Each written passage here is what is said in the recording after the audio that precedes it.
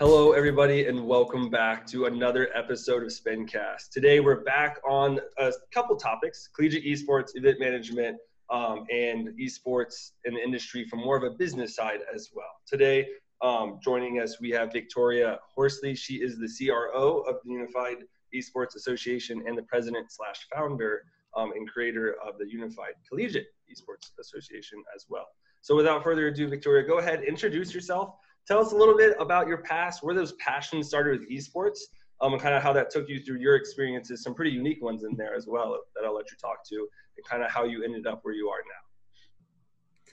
Yeah, first of all, thank you so much for having me on.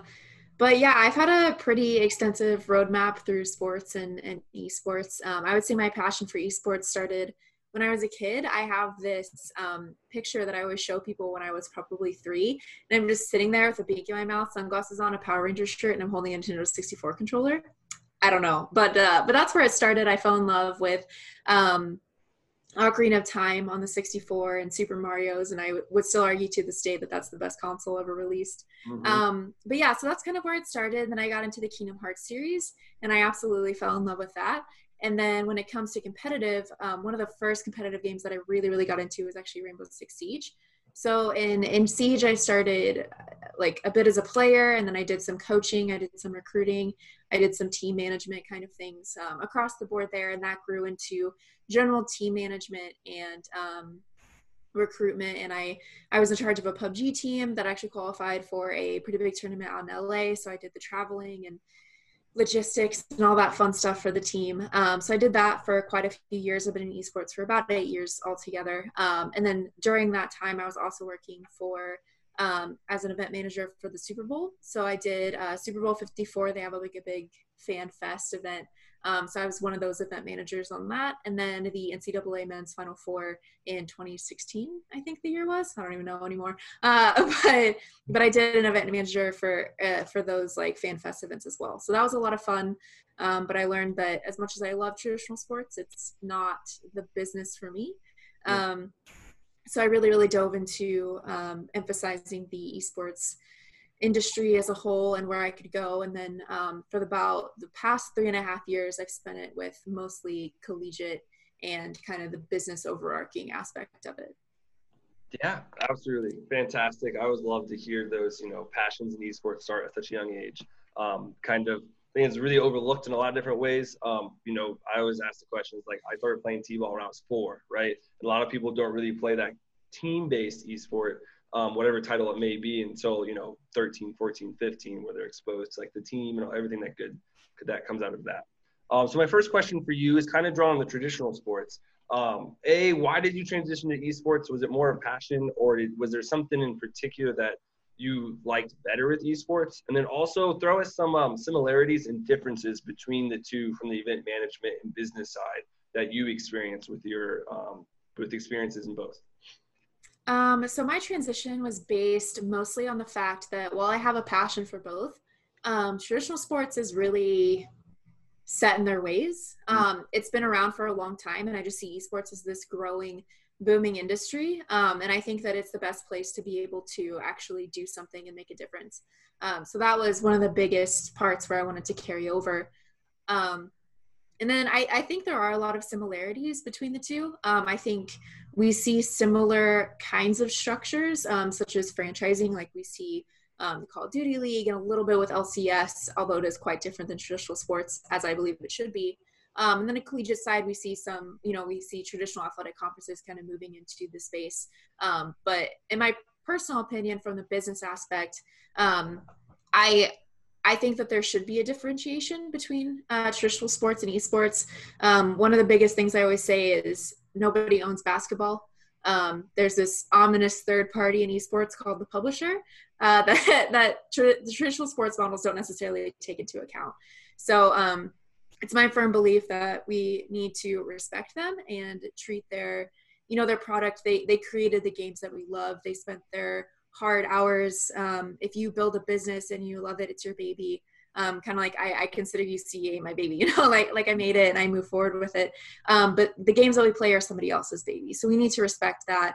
And I think that kind of copy and pasting the traditional athletics model is kind of detrimental to that aspect. And so I think moving forward, there needs to be more differentiation between the two. But I think where it sits right now, there's quite a bit of similarity between the two different models. Yeah, absolutely. I always say that, traditional sports is definitely set in their ways. Totally agree there. And that model is highly successful, right? Amongst, youth sports, collegiate sports, and professional sports. But like you said, the biggest wrench, and that's a very large arguing point, is like, how do we, bring in companies like Ubisoft, Riot Games, right? They own the game. So you have to respect them, just like you said. So kind of transitioning to the UCA, right, with a lot of your work with collegiate esports. Talk to us kind of how you deal on that business side with the game publishers, right? And how you can still develop the associations and conferences and leagues, all these tournament series, and work with that in mind, that you have to have, permission from Riot and have access to the APIs and all that stuff. So speak to some of your experiences there, and then any kind of interesting points that you want to throw in as well. It's my firm belief that any tournament under UCEA is either officially licensed or has approval, because some publishers, they just say like, yeah, go for it. They don't really have a licensing process. Valve would be one of those, which I love working with Valve because they're like, yeah, just don't do anything wrong and you're good.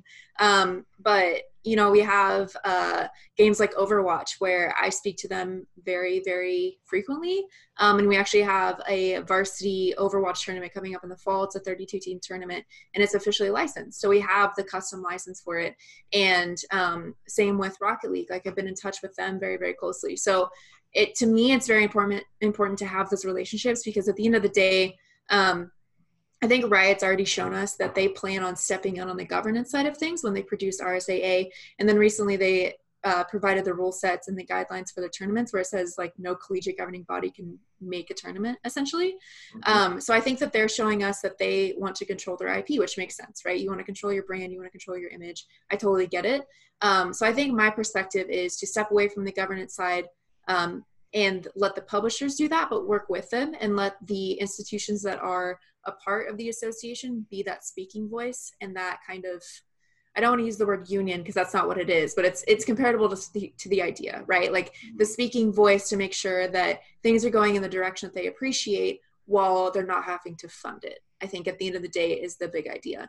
Because I don't know if you noticed, but collegiate institutions, their esports programs are not made of money. Unfortunately, they tend to get the short end of everything. But yeah, so it's my dedication to want to be friends with the publishers, so to speak, rather than trying to be a force working against them. Yeah, I absolutely agree there. And I think something that always comes up in a lot of these podcasts with the number of collegiate guest coaches, support staff, or even the presidents or directors of the program or the university, is that there needs to be that very concrete method or idea that there's structure, right, with these tournaments and leagues and series in the collegiate side of things. Because right now in traditional sports, you have the NCAA, right? They control everything, Division 1 through 3, everything. But like you said earlier, no one owns those games. Now you have to bring the publishers in, and it's who funds it, who controls the rule sets and everything. And right now there's so many different entities involved that it becomes very unclear for like, where should my program play? Where should this, should we develop a conference? All of that. So speak kind of to like where you see that future vision going to. You spoke to a little bit just now, but do you want to see something like the NCAA partnership with the publishers, or like conferences or associations control it, to have that really structured way so everyone's on the same page? You don't have like, for example, like NACE and TESPA have the finals in the same day or something, these massive scheduling issues. Yeah, I think the best way to look at, in my opinion, and this would be, kind of the 3 to 5 year long-term goal, because these sports moves at the speed of light. Mm-hmm. But I think we need to kind of partially throw away what we think of when we hear the word association, because we think of the NCAA, right? And I almost probably 95% of the people I talk to that are part of an NCAA institution are like, please don't get involved. Like, they don't want the NCAA to get involved whatsoever. And I think that's appropriate. I don't think that we need to marry traditional sports and esports, because they are two different things. I think the students on campus need to be recognized equally, but I don't think they need to all be shoved into the same sector. But I think that as we move towards a different kind of association, and obviously I think mine is good because I built it. Anybody's gonna favor something that they made. But it's kind of that middle ground. It's kind of the voice for the institutions, providing all of the competition and resources and education and all of that amazing aspects of the association when it comes to being a quote unquote member or affiliated with it, or I believe TESPA calls them chapters, whatever you want to call it, being a part of something. There's a lot of assets to that. But at the end of the day, I think it's going to filter into something different, which is, the publishers. It's all going to be a little bit different. And I think right now trying to force something like the NCAA into esports, anything kind of like that governing body structure, I just think it's going to not work out in the long run because there's too many, it's like putting a Band-Aid on something. You know what I mean? There's too many holes to fill that it's like shoving Band-Aids. And then at the end of the day, there's going to be a lot of publishers that don't like that. And then if they say no, it wipes out your entire business model. So in my opinion, I think it's going to move in a very different viewpoint of how we think of associations. Mm-hmm. Yeah. And just to speak to some of those points, like you said, putting a Band-Aid on the massive issues, it's very hard to control esports from that structured way, right? We all kind of want that dedicated series of like, okay, this is the league play into like a bracket. And now we have a championship for all of colleges, right? Like you have for a national championship for football or basketball.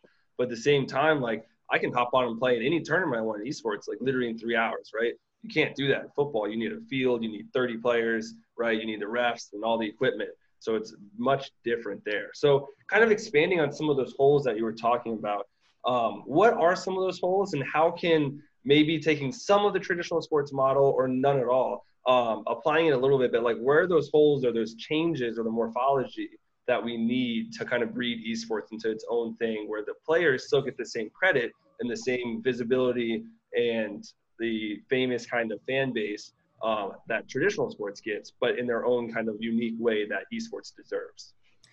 Yeah, I think it's a little bit of what I touched on earlier of creating that you become a part of something. They produce the events, the production behind the events. Obviously, production for an esports match and a football game is a little bit different. But providing that production, providing that high quality value, providing the education for the coaches and directors. I know we have a very recent partnership with NACAD tied to UCEA where we're giving them very specific and different educational opportunities for the staff of UCEA institutions. So that's just one thing when it comes to assets to coaches and directors, and you have different partners, whether it's PC or gaming or scrimmaging tools, like you know what I mean, like across the spectrum, it's all of those assets that an institution can take to better their team and better their program.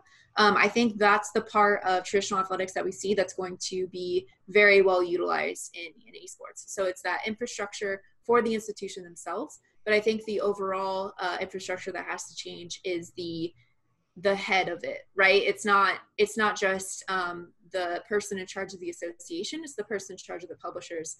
And to me, in my viewpoint, I think over the next few years, we are going to see those national championships, right? We have them across a lot of different games. Rocket League in particular, they have CRL.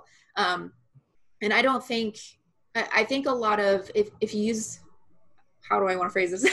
If you use the traditional sports model, it would essentially have you taking that national championship away from the publisher.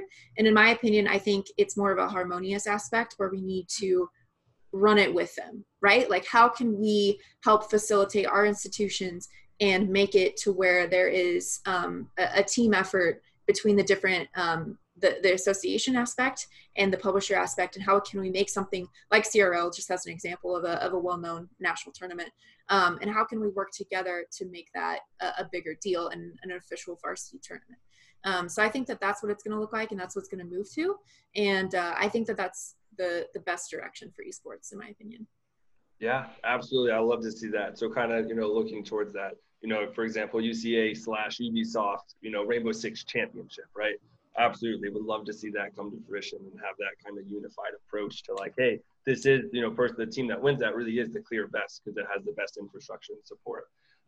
My next question is kind of based off that infrastructure and support. Obviously, we've been talking about it in detail. Could kind of speak to the importance and also what it allows for the players and the teams to kind of strive towards to have that platform to play on for like the parents out there and the high school students that aren't really sure what that looks like at the collegiate level, because it's not as visible as traditional sports, right? I keep going back to it, but traditional sports is so visible compared to collegiate esports, right? At that collegiate level. So speak to the importance and kind of like what it like breeds and allows to really let the players shine in the best way they can. Yeah, that's actually one of the biggest holes I think is in collegiate esports right now, is there's a lot of focus on the institution and the institutional name, and you don't know who a player is. You might see a gamer tag when they win, but that's it. That's actually one of my missions with UCEA. I want it to be very player focused, whether it's, freshman year to senior year, and then they go and play for, I don't know, Cloud9 or something for League of Legends or whatever the case is. I want to follow that career, because you see an example like Kyler Murphy, who plays football. We knew every college that he went to, every day of his life, and then he's in the pros. You know what I mean? Like how people follow him, and he became such a person. There's a story to him. People know his background. People feel the empathy towards him, right? So I think esports needs to take a bit more of not an emotional approach, but like there needs to be a humanization to everything. It's not just a school. They don't just play for a school. These students matter.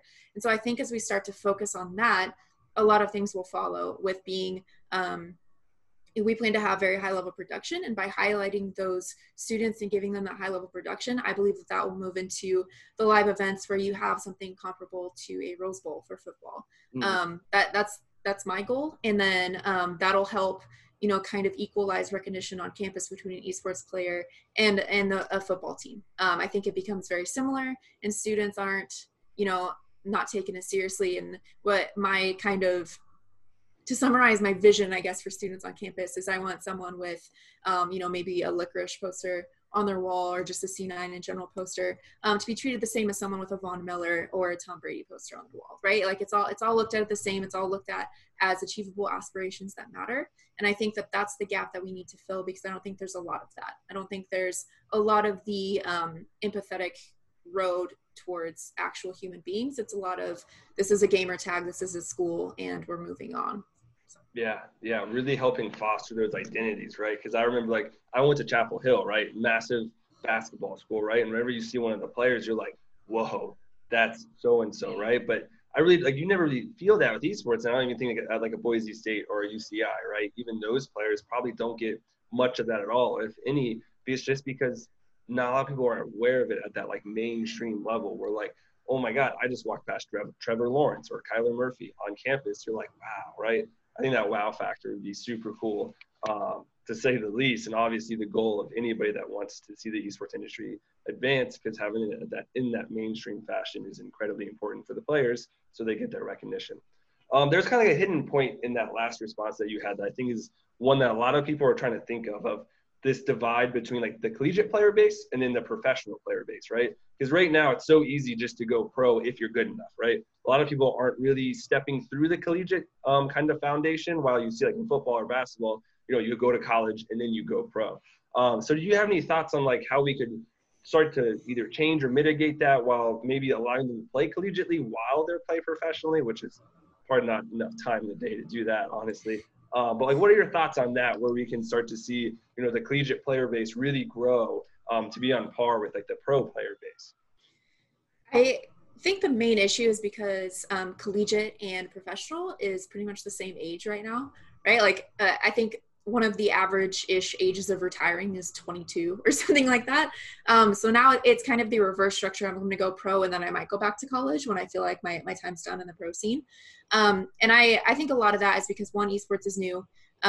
Two, the franchising, it's different than what we think of as a traditional sports franchise. It's not the NFL, but a franchising esports aspect is essentially brand new. It's 2 years old, maybe.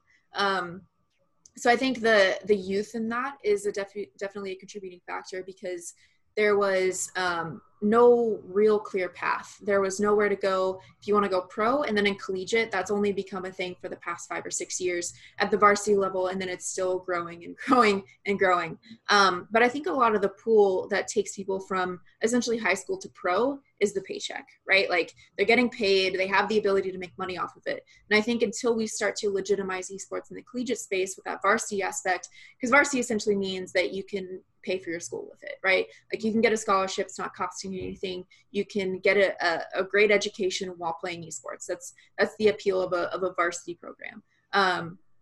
So I think once we start to legitimize and further the amount of varsity programs we have, and that includes also raising the budgets of an institution. I think right now it still sits around $10,000 as an average budget for an entire year for an esports program, which is insane. But I think once we start to up those numbers, increase those limits, then we'll start to see an actual quote unquote pipeline. I feel like that's the coveted word that everybody rolls their eyes at, but it's actually what everyone's striving for, to be able to see that high school to college to pro. And I think that it's going to take unification within the publishers actually to really, really define that pipeline, because they're the ones that are controlling the pro scene, and then they're starting to dive into the collegiate scene. So I think once they start to have those actual step-by-step aspects of how you can do this, much like the NFL, there's even rules where you can't enter in the NFL unless you have X amount of years, same with the NBA, even though they try to change it every year. But there's those different rules to make sure that people are following that. And I think once esports gets more involvement and gets more legitimized at the different levels, then we'll start to see that pipeline. But I think until then, it's still going to be a bit of chaos, but that's okay. Yeah, I think you just highlighted every aspect that, needs to be fixed, or not fixed, but like improved, right? With maybe raising that average retirement age from 22 to, let's say, maybe 28, right? Get some older blood in there. And I think I always look at it, it's like, I think esports right now is so new, right? So you're looking for raw talent, right? Who can play the best, react the fastest, shoot the flattest, all of that. When in reality, like, you're starting to see these veterans that understand the game so well, like a Tom Brady, right, for example, or like, I mean, you said Rainbow Six, like Canadian, right, or Pengu, but they're still on the younger side, way younger than Tom Brady. But they understand the game so well that they play on autopilot, and they really help the team mesh and win by strategizing, win by outthinking, rather than, having the strongest arm or the best aim or something like that. So obviously those are very important qualities, but I think we might see that trend sooner than later.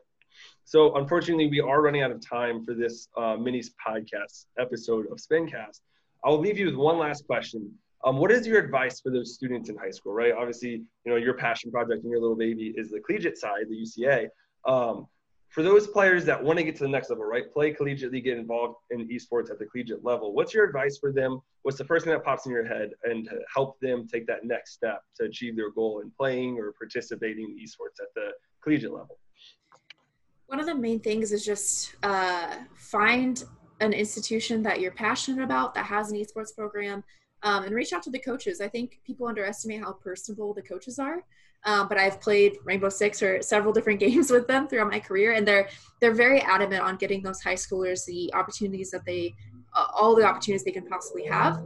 And I would say just kind of follow your passion. I think it's the same with any sort of athlete. Don't think of yourself as different than a football player trying to get recruited. It's very, very much the same, just maybe a little harder to find those resources. And if maybe you're not sure that you want to be a player, a lot of institutions now have broadcasting scholarships or management or a lot of different aspects. And just reach out to an institution and say, hey, I'm not necessarily interested in playing, but I would love to help coach or help with the production side of it, and just reach out. There's a lot of resources where you can find on different institutional websites, and there's a lot of hidden information out there, but I guarantee if you dig and take it seriously and know that esports is valued, then you can definitely find something that you'll love.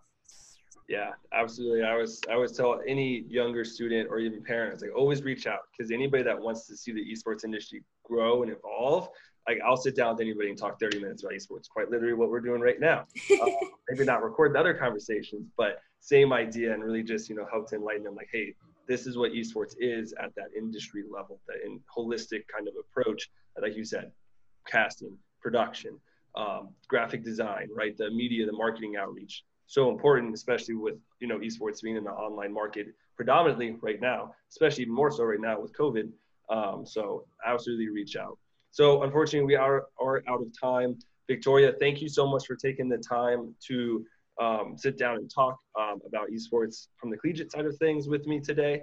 Real quick, go ahead, plug yourself, plug the UCEA, and tell us where we can find everything if anyone wants to learn some more. Yeah, first of all, thank you so much for having me on again. But you can probably usually most find me on Twitter. It's just at Queen Nayru, Nayru. It's from Zelda, don't ask. But that's the easiest way to find me. And then UCEA can be found at UCEAGG on Twitter or uea.gg/collegiate as a website if you want some more information. So my email is victoria@uea.gg, and I am an open book. So feel free to contact me whenever. Awesome. Once again, thank you for taking the time. To everyone out there, thanks for staying around the whole time and listening to the entire episode.